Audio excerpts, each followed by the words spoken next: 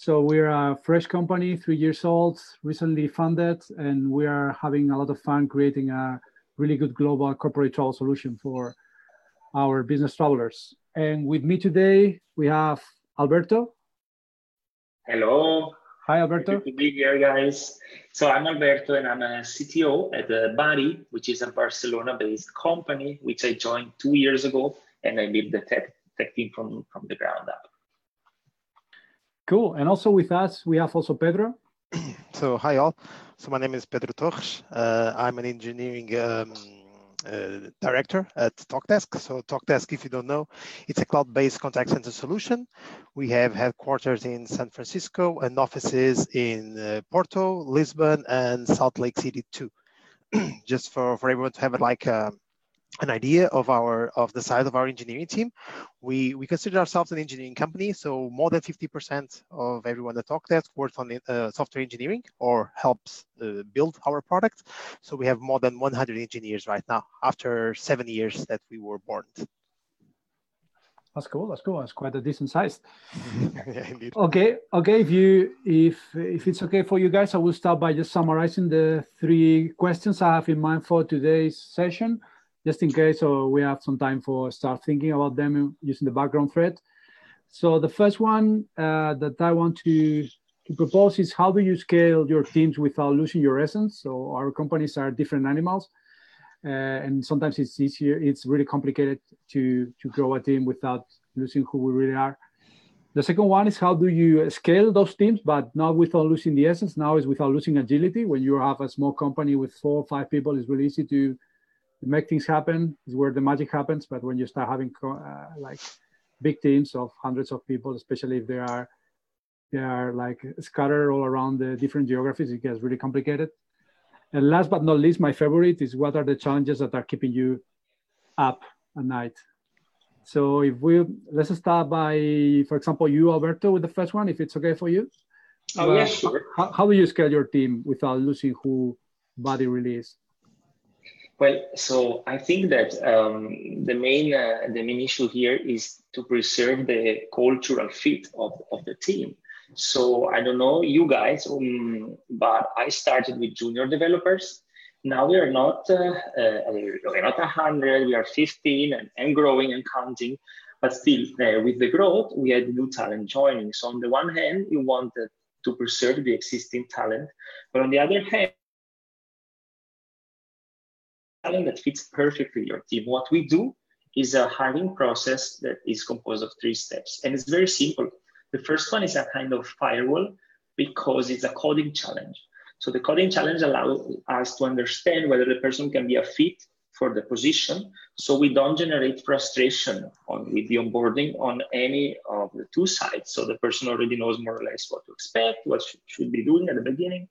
And at the same time, we also know that the person will be able to quickly grasp our code base and contribute actively. So that's the first part. And the second part is an interview where we don't really ask anything technical, but we just evaluate the fit in the team. We call it what you see is what you get. We explain everything, the good things and then the things that can be improved. And the third part is what we call open day. So to make sure the person fits in our team, when we take the best one, the best score in the coding challenge, we interview, and if we like him or her, they come to our office for an entire day. They don't work, but they stay with us and we go for lunch together. And that's a key point for me. And I think it worked well so far. So I just think it's important to not hire people with a different mindset than the entire team. Even if they are more senior, for example, they should be humble enough to enter and not try to change everything from the beginning, but show their skills so that they can excite the others and lead the others. A real leader doesn't micromanage and doesn't have a huge ego, but is able to convince people by just getting his or her hands dirty. Cool. That sounds really good, and I can buy 100% of what you said. Okay, Pedro, anything else to add? It's really comprehensive, but I think you might be having some other clues for us. Yes, so definitely I'm with Alberto and obviously with you. So I think that in order to scale, we really need to be rigorous on our hiring process. So pretty much be picky with who we choose, right? So if we see someone that is not like a clear yes, I actually prefer to lose the candidate than to take a shot at it and maybe just jeopardize not whole company, but the culture of the company, right? The consistency of the group. But also, I believe that for us to scale without losing the essence, the first one is to also to give 100% of your attention to retention, right? Because Alberto mentioned hiring, but what about making sure that the people that you already have, they don't leave? That's a particular tough challenge, at least here in Portugal. Things are very, very hot right now in Portugal. So Lisbon is super trendy. A lot of people moving in, a lot of new companies openings, or so startups, Google, Amazon. So a lot of big corporates wanting to establish some sort of presence here in Portugal. So I think that retention is key in order to scale without losing your essence. Besides that, obviously, there is also one thing that I truly believe, and obviously, since we are talking about scaling engineering, is about having solid engineering values and processes in place. So if you're waiting to scale to find your processes, you're going to go through growth pain.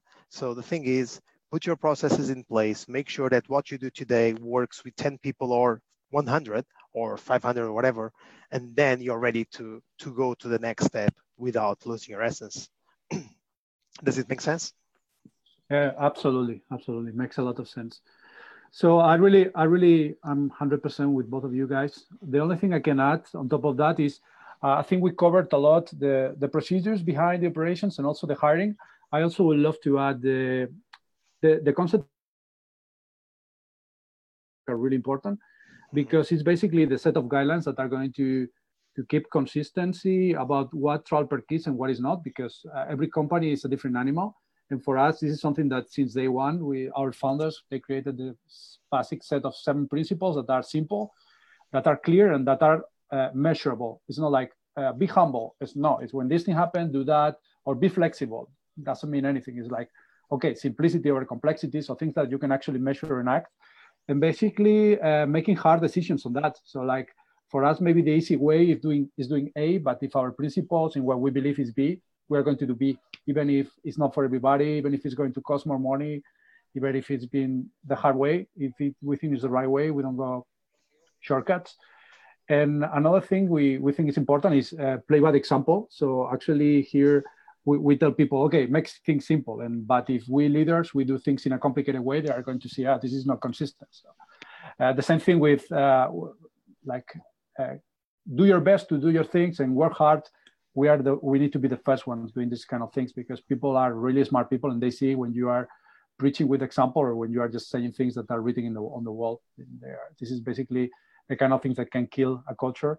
And for us, it's really important to live by the examples and to live by the values. Whatever your values are, you need to be consistent. Otherwise, you are just another company. Okay. I think it's quite complete for the first one. Shall we jump to the second one? If you don't mind, I just would like to also add that one thing that usually helps me a lot to stay engaged and to value what I have today is actually to revisit the history of the company a lot. So, as soon as you start scaling and you're 10, then 50, then 100, people usually, the people that already arrived a long time ago tend to forget what happened in the company. So who were the people that allow you to get you here? What was the road, the path? Where do you want to go next? And since I usually make a couple of presentations about TalkDesk, every time I create a new presentation, I revisit those things, or I find something new that I didn't know about the company, and that's very interesting, and also helps a lot on making sure that you're really proud of the company that you work for. And that's something that helps a lot on keeping the essence.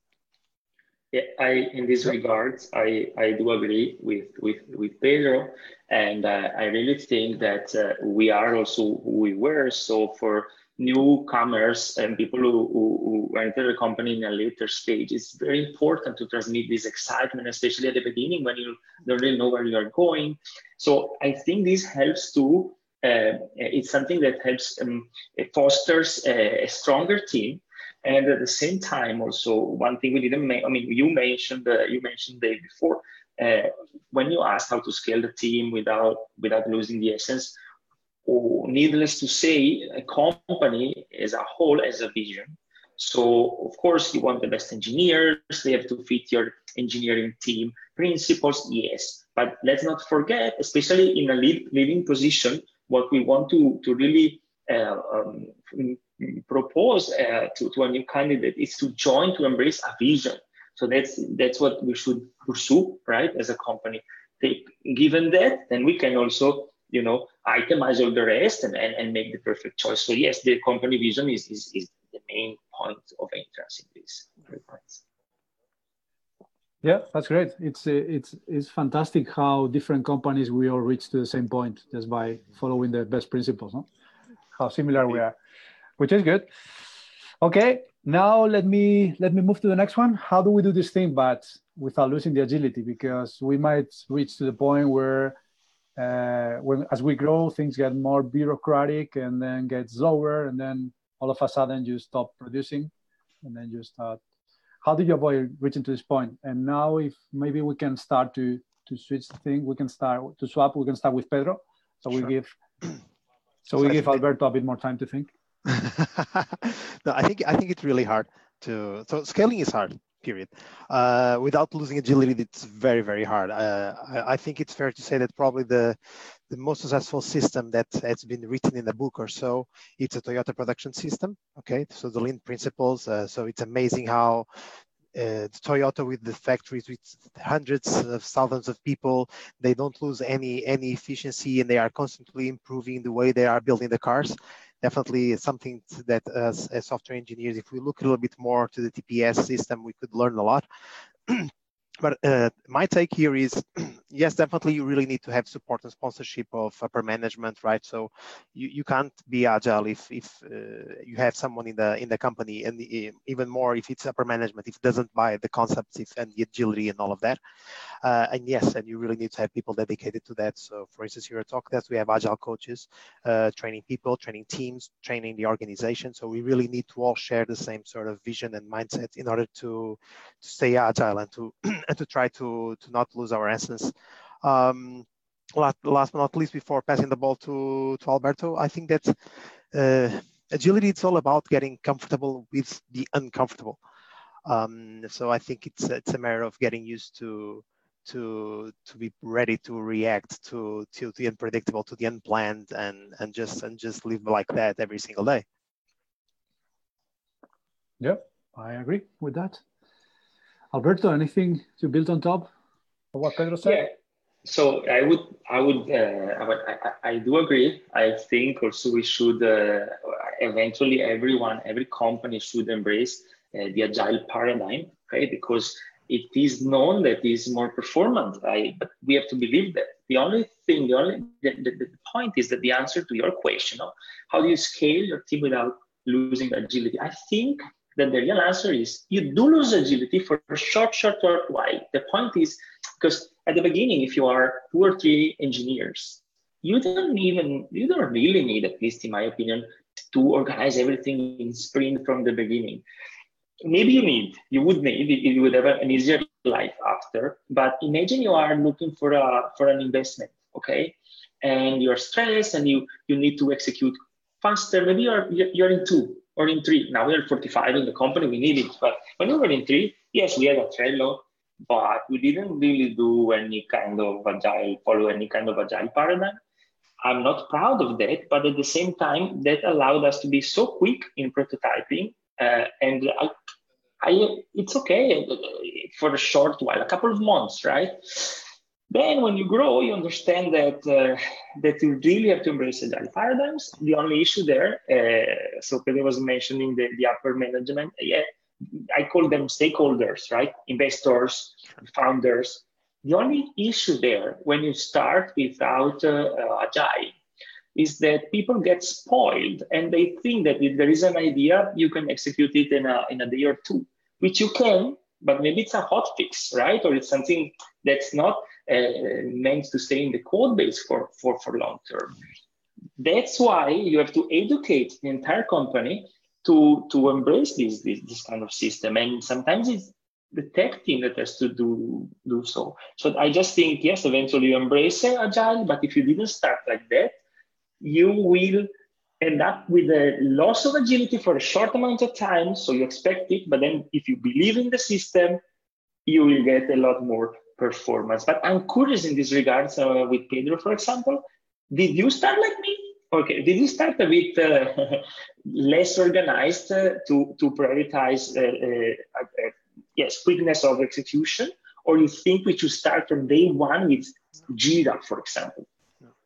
No, so when Talkdesk started, we pretty much embraced the get stuff done, or the get shit done. Sorry for the live thing. I mean, yes, we just needed to make things happen, right? So almost like a very lean startup. You know, you just want to create, validate ideas, and just be as fast as you can. And pretty much you don't have any process at all at the very beginning, right? Because it will just pretty much be in the middle of the way. You really need to be practical at that point. But then obviously, as soon as you start scaling, you really need to have that in place, you know, just to avoid the growth pain. Because and again, what works with 3 or 4 people will never work with 400 people. So when you start scaling and start to have a big or a very interesting dimension, or you actually have like the processes in place where you know exactly where everyone is, or you're going to run into trouble. But yes, at the very beginning, definitely. It's nice to know. No, absolutely. Yeah, I think all of us started in a similar fashion, and to me, this is like, if you allow me to make the comparison, it's like playing music. If you have a band with 4 musicians, it's easy. So you can even play jazz. It's fantastic. When you have 1,000 musicians, either you have a director of orchestra and you have everything prepared, or the music is not going to sound well. So yeah, I agree. So when you start playing with your friends, which is starting in the garage thing, it's easy, but then you need to put things.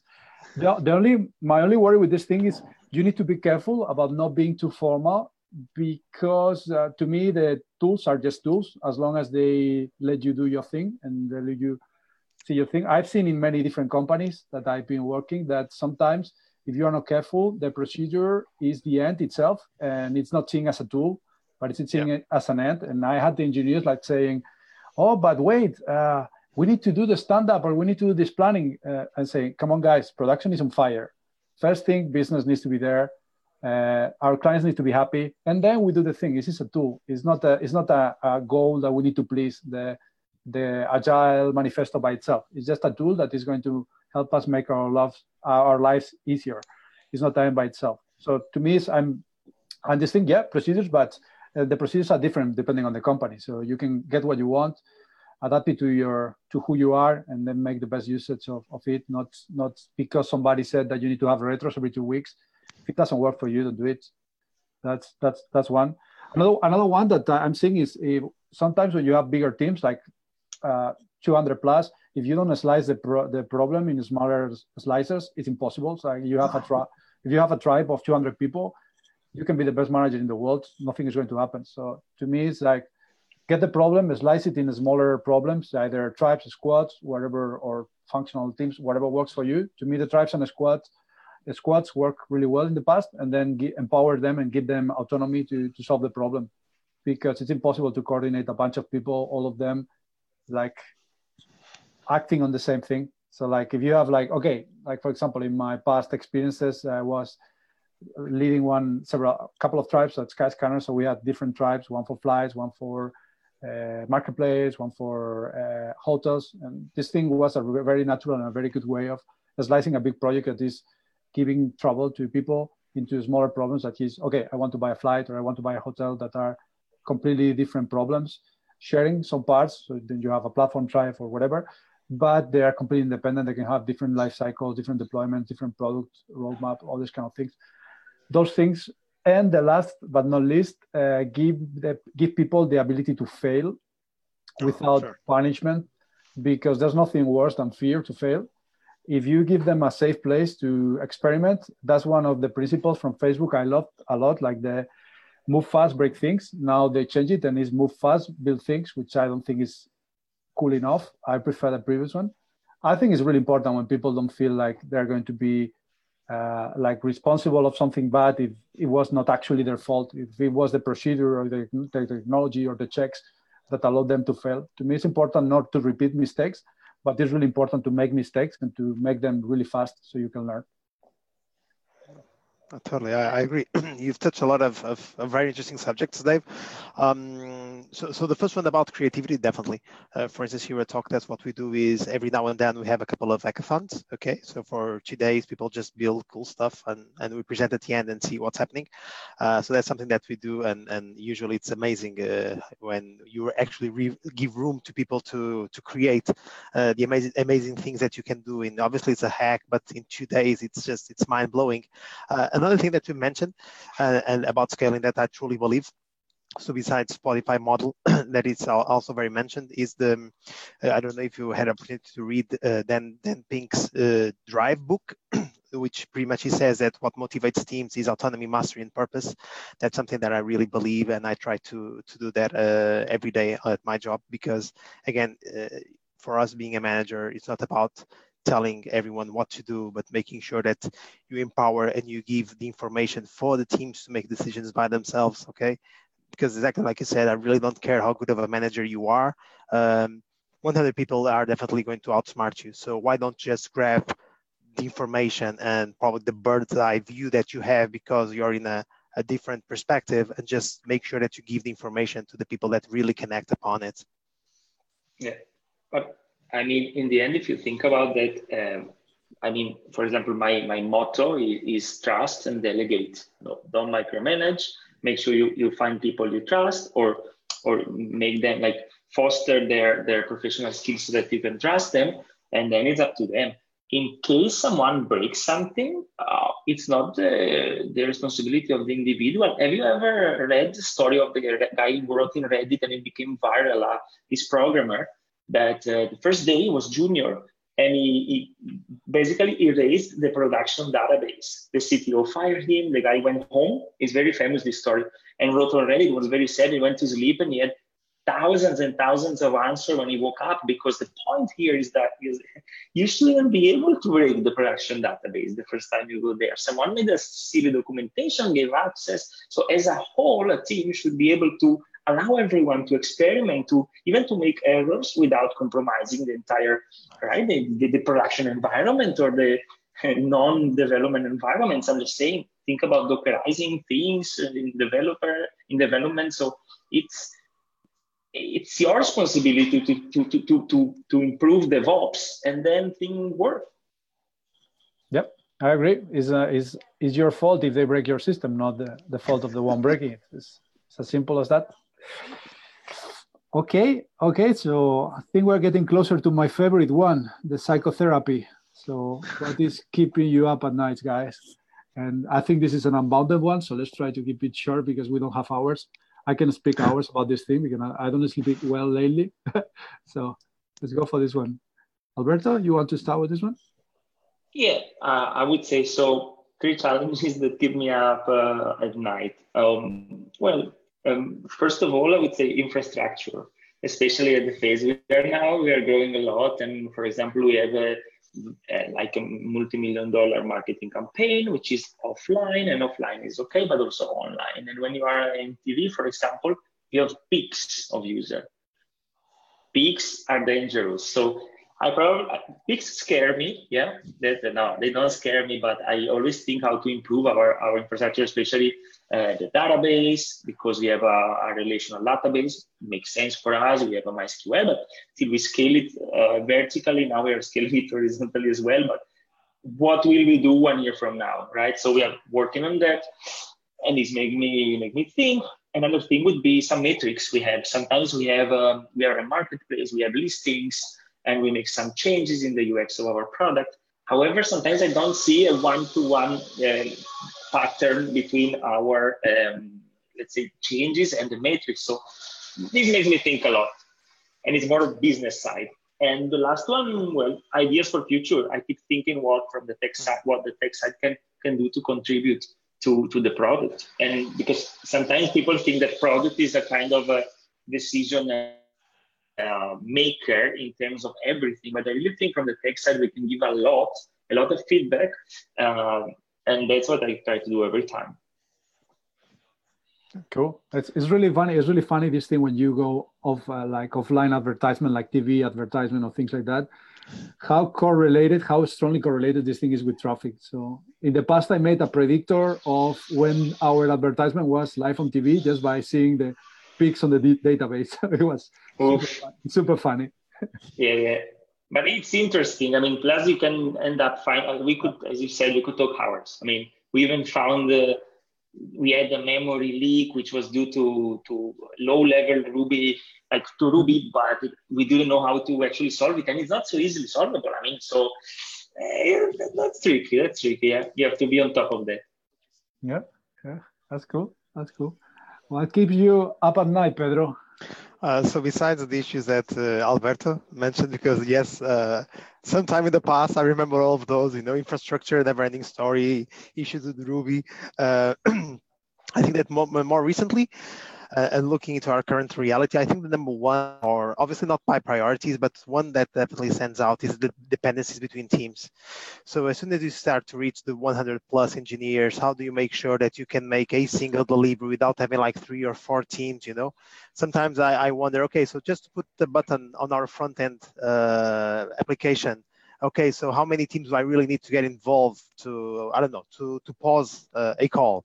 So we need to call the team A and the B and the C, and making sure that everybody gets that development done by date X, and then we can roll out that stuff. So that's something that is very, very tricky, and we keep exploring the best solutions here.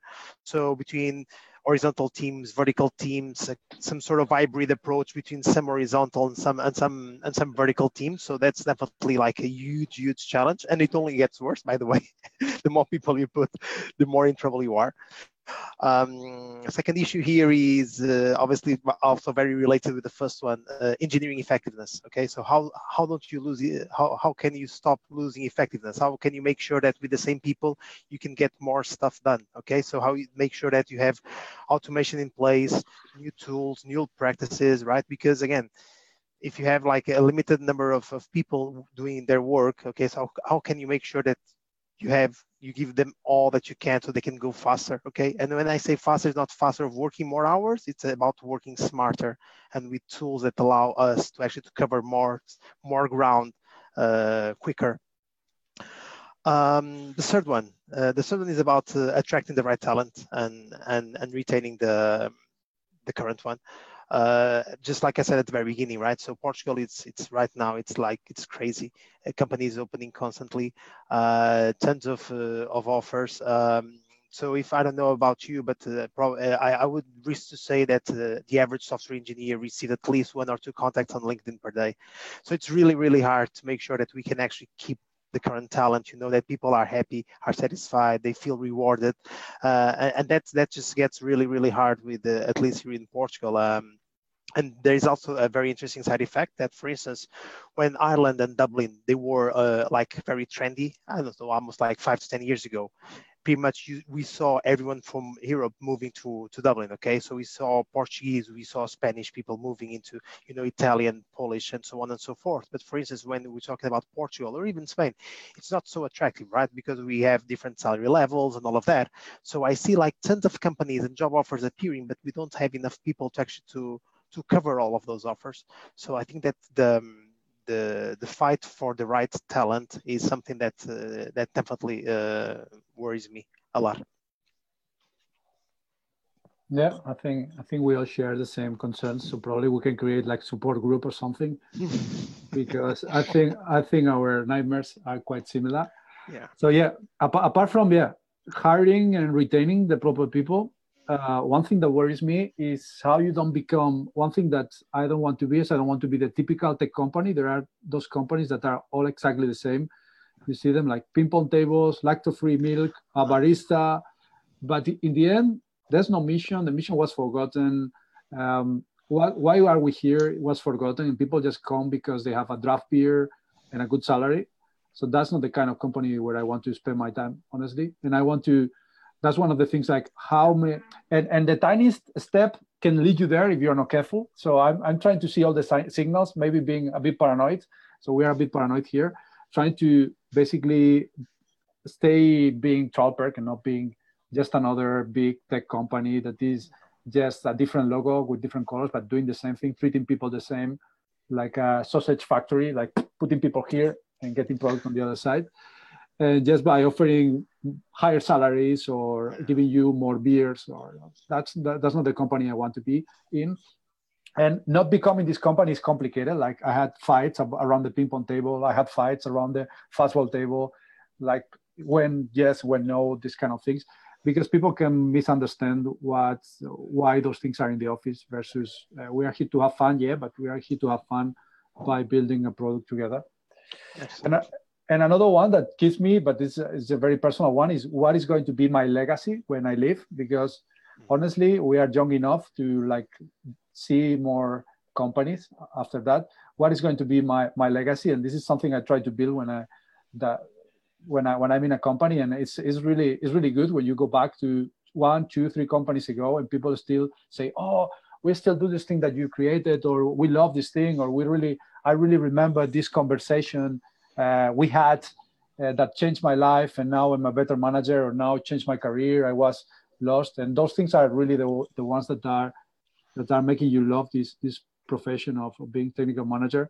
And I try to every single day try to do this thing, but it's really hard to keep the pace of doing all these things, plus giving people something that they will remember in the future. That's cool. That's very well. I think we covered all 3, and we have time, so that was pretty impressive. We are really efficient people. So we would expect nothing less. Hey, I've got a question. You guys have talked about, retaining employees, and I'm wondering what kind of concrete steps have you taken that you have found work to help retain, especially top talent? I mean, what are the things that top talent today is most attracted to, or what's worked for you to retain those people? No, that's a very good one, Randy. Well, in my opinion, and just like, for instance, Dave was actually focusing a lot, it's not about the money, because the next company is going to pay you 100 euros or dollars more to move. It's not about the foosball table, okay, because probably you buy one today, the next company will buy one next month, even cooler with shiny colors, and people will move. So definitely, I think it's about the mission, the purpose. So why should I be here at TalkDesk and not in a different company? Okay, so what's the taking for me here? So why should I work here? Am I going to become a better engineer? Am I going to learn a lot? Do I feel fulfilled just because I'm pushing some software to people to improve their lives? So I think it's about the meaning that you give to the work, and that's pretty much what differentiates this company from other companies, right? For instance, I can give you like a very quick example. Previously, I've worked in a company, an online betting company, and sometimes I had a couple of mixed feelings, right? Because you were creating a very cool platform with very cool technologies, but at the very end of the day, well, obviously not for everyone, but you made some people miserable, right? Because they are people that are losing money on your product. So that sometimes it made me that proud. And now working on a company that actually makes a software that just to improve customer experience, that's something that makes me feel good. So I understand the mission and my contributes to have a better world. So that's more or less my take on retaining top talent. I agree. I mean, in order to retain top talent, also, I think what's important is to not miss this personal dialogue with people, especially with the one who came in at the beginning. It's very easy to have more money and get senior people on board and forget maybe the ones that actually created the product along with you. So for me, it's like preserving the one-to-one meetings, maybe not every week, maybe once a month, and take an entire day or even 2 days. But it's very important, because if you understand what they want to reach, then you can help. And at the same time, you can offer some perks that not necessarily are like the foosball, which, by the way, I was smiling because my guys just asked me a foosball, but with the rock players, not plastic rock players. So that's a side note. But what I'm saying is, maybe you want information, you want to send them somewhere to learn something new, and start to say, okay, you know what? Now we went here and there, but in a scattered way. Why don't you put a budget for formation? Every year, each of you guys has $X thousand for to travel, to do this and that. So I think this is a way that can help to retain talent. Take into account that the programmer every year, like the average programmer changes every year, for example. So you really have to work hard, even with human resources. So to make sure people are they have to be happy. As Pedro said, it's not just about money. Obviously, someone offers 40% more salary and you have a kid coming and it can happen. It can happen, but you have to do your best to not lose the talent, and it shouldn't be just money. Yeah, I agree. Money can be copied, and anybody can give you this. To me, it's basically what both of you said. I subscribe 100%. To me, I will resume this thing as being caring about people. So people are very smart. They know if you care or not, and they know if you have a plan for them or not. It's about what it's in here for me in the next 3 years. I'm going to give you 3 years of my life, what I'm going to get back. And it can be money, but anybody can give you money. It can be, to me, it's about helping them reaching their potential, helping people to reach their potential. And me reaching my potential, being selfish too. And it's like having a plan for them. And the plan is built around having a strategy for them, having one-to-ones with them, caring about them. Silly examples, like for example, when we see that somebody improve his performance, we basically raise his salary without him asking. Why? Because just being selfish, it would be more expensive to me, go to the market, pay a headhunter, make the interviews, bringing a guy that may or may not work, and they ending up paying more. So for us, the cheap alternative is to pay people what they are worth. This is one just of the examples of basically caring about people. So you don't need to come to me and say, this company offered me more because I know your market price raised in the last year because now you're better. So I'm going to pay you more before this other company does. Because when this company does, it's already too late. The same thing with, this company is offering me being a senior programmer and I'm a programmer here. I want to be senior. Okay, if you are senior already, and if it's a real thing, I'm going to promote you to be senior. I'm not waiting for an external company to see what I'm not seeing. It's just for people not to be worrying about if they are underpaid, not to be worried if they are not recognized. No, they need to see that they are recognized because it's the right thing to do. They need to be properly paid, not golden chains. That never works. The golden jail never worked for anybody. In the end, is caring about people, and they are smart enough to see. And if the ones that are not smart enough to see probably are not the right people for you. Another option, which is like shameless, of course, if you paid highly above the market price, in Barcelona, I would know that nobody can live easily unless they move, right? But that's sad because you really want to have people who are committed to the company and they follow the vision. I'm just saying, I just tackle that point. One could also work just exclusively with salaries. But yeah, money, raises are a good option. I'm just saying, I had junior programmers that now have senior salaries after 2 years, and it's market price, and they feel rewarded. Maybe in the other company they give them one more, one less, whatever, but still they see their salary growing and they deserve it. And I think why not? Yeah. Very good, guys. Good discussion. Thanks to Dave Garcia, VP of Engineering at TravelPerk in Barcelona, for being our moderator, and thanks to all of our guests. Clearly not a topic that we're going to exhaust in a single session, which is why every week we bring to you different topics about scaling, and I'm sure we'll have future shows about scaling engineering. We want to thank not only our panelists, but especially we want to thank the audience, especially those of you here live at Facebook.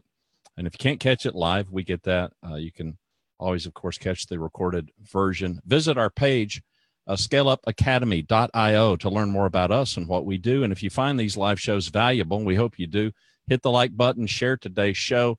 You'll also see these guys, their names, and the companies that they represent in some of the links every week. So reach out, feel free to connect with these experts that we're bringing you. I'm your host, Randy Cantrell. Next week, we're going to bring you this topic of scaling up sales. So until then, everybody have a great week. Bye.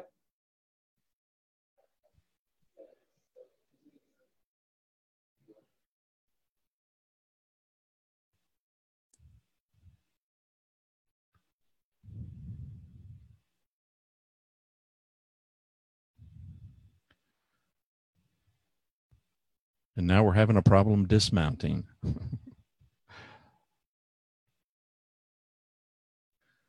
We're working on it.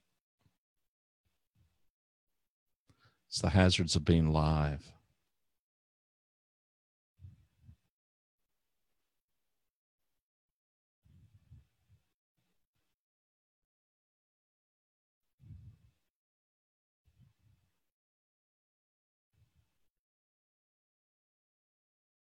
Well, we're still live, but you guys did great. It was a good conversation. We can talk more if we are still live. Yeah. Everybody did fine. Everybody did fine. We'll give people a behind the scenes. This is the banter away from the show is often. We should probably record this sometimes. People don't get this is called bonus content. This is special content for everybody at Facebook Live. DVD only. Yeah, they maybe get to see more of our personalities and the fun that we get to have before and after the show. Yeah, I have to tell Miguel. We'll have to do some. I agree. This session some bonus. Be a little bit more lengthy, like bonus, 40 minutes. Very short. Yeah, we were a little bit short today anyway, so it was okay. This will probably get cut off. This will probably get cut off, but I do have a question. You guys, founders that were engineers, were all of your were your founders? Did they come from a technical engineering background or no? No. Oh no. My TalkNest, yes. TalkNest, yes. Did both founders were they took their engineering IT degree here in Lisbon. So it was a little bit. I'm wondering. I'm just curious as a non-engineer. I'm curious what disconnect or what connect, what problems it is when the guy or gal at the top, they're an engineer, and do they tend to micromanage versus the ones that aren't engineers and may think that everything should be infinitely easier than it really technically is. I mean, yes. is it one or the other, or am I completely off base on that? You're absolutely right. So depending it's on a healthy mix. Well, I'm not expecting you guys to dump your, roll over your founders or anything, but I realize that background's got to present some problems, though. Yeah. Potentially. Because when you explain something, they get it. The problem is when you explain something, they get it. So yeah. It's harder to save your. It's twofold. Yeah. But in my case, they were not tech, and they didn't have a tech background. So they did also a leap of faith with me,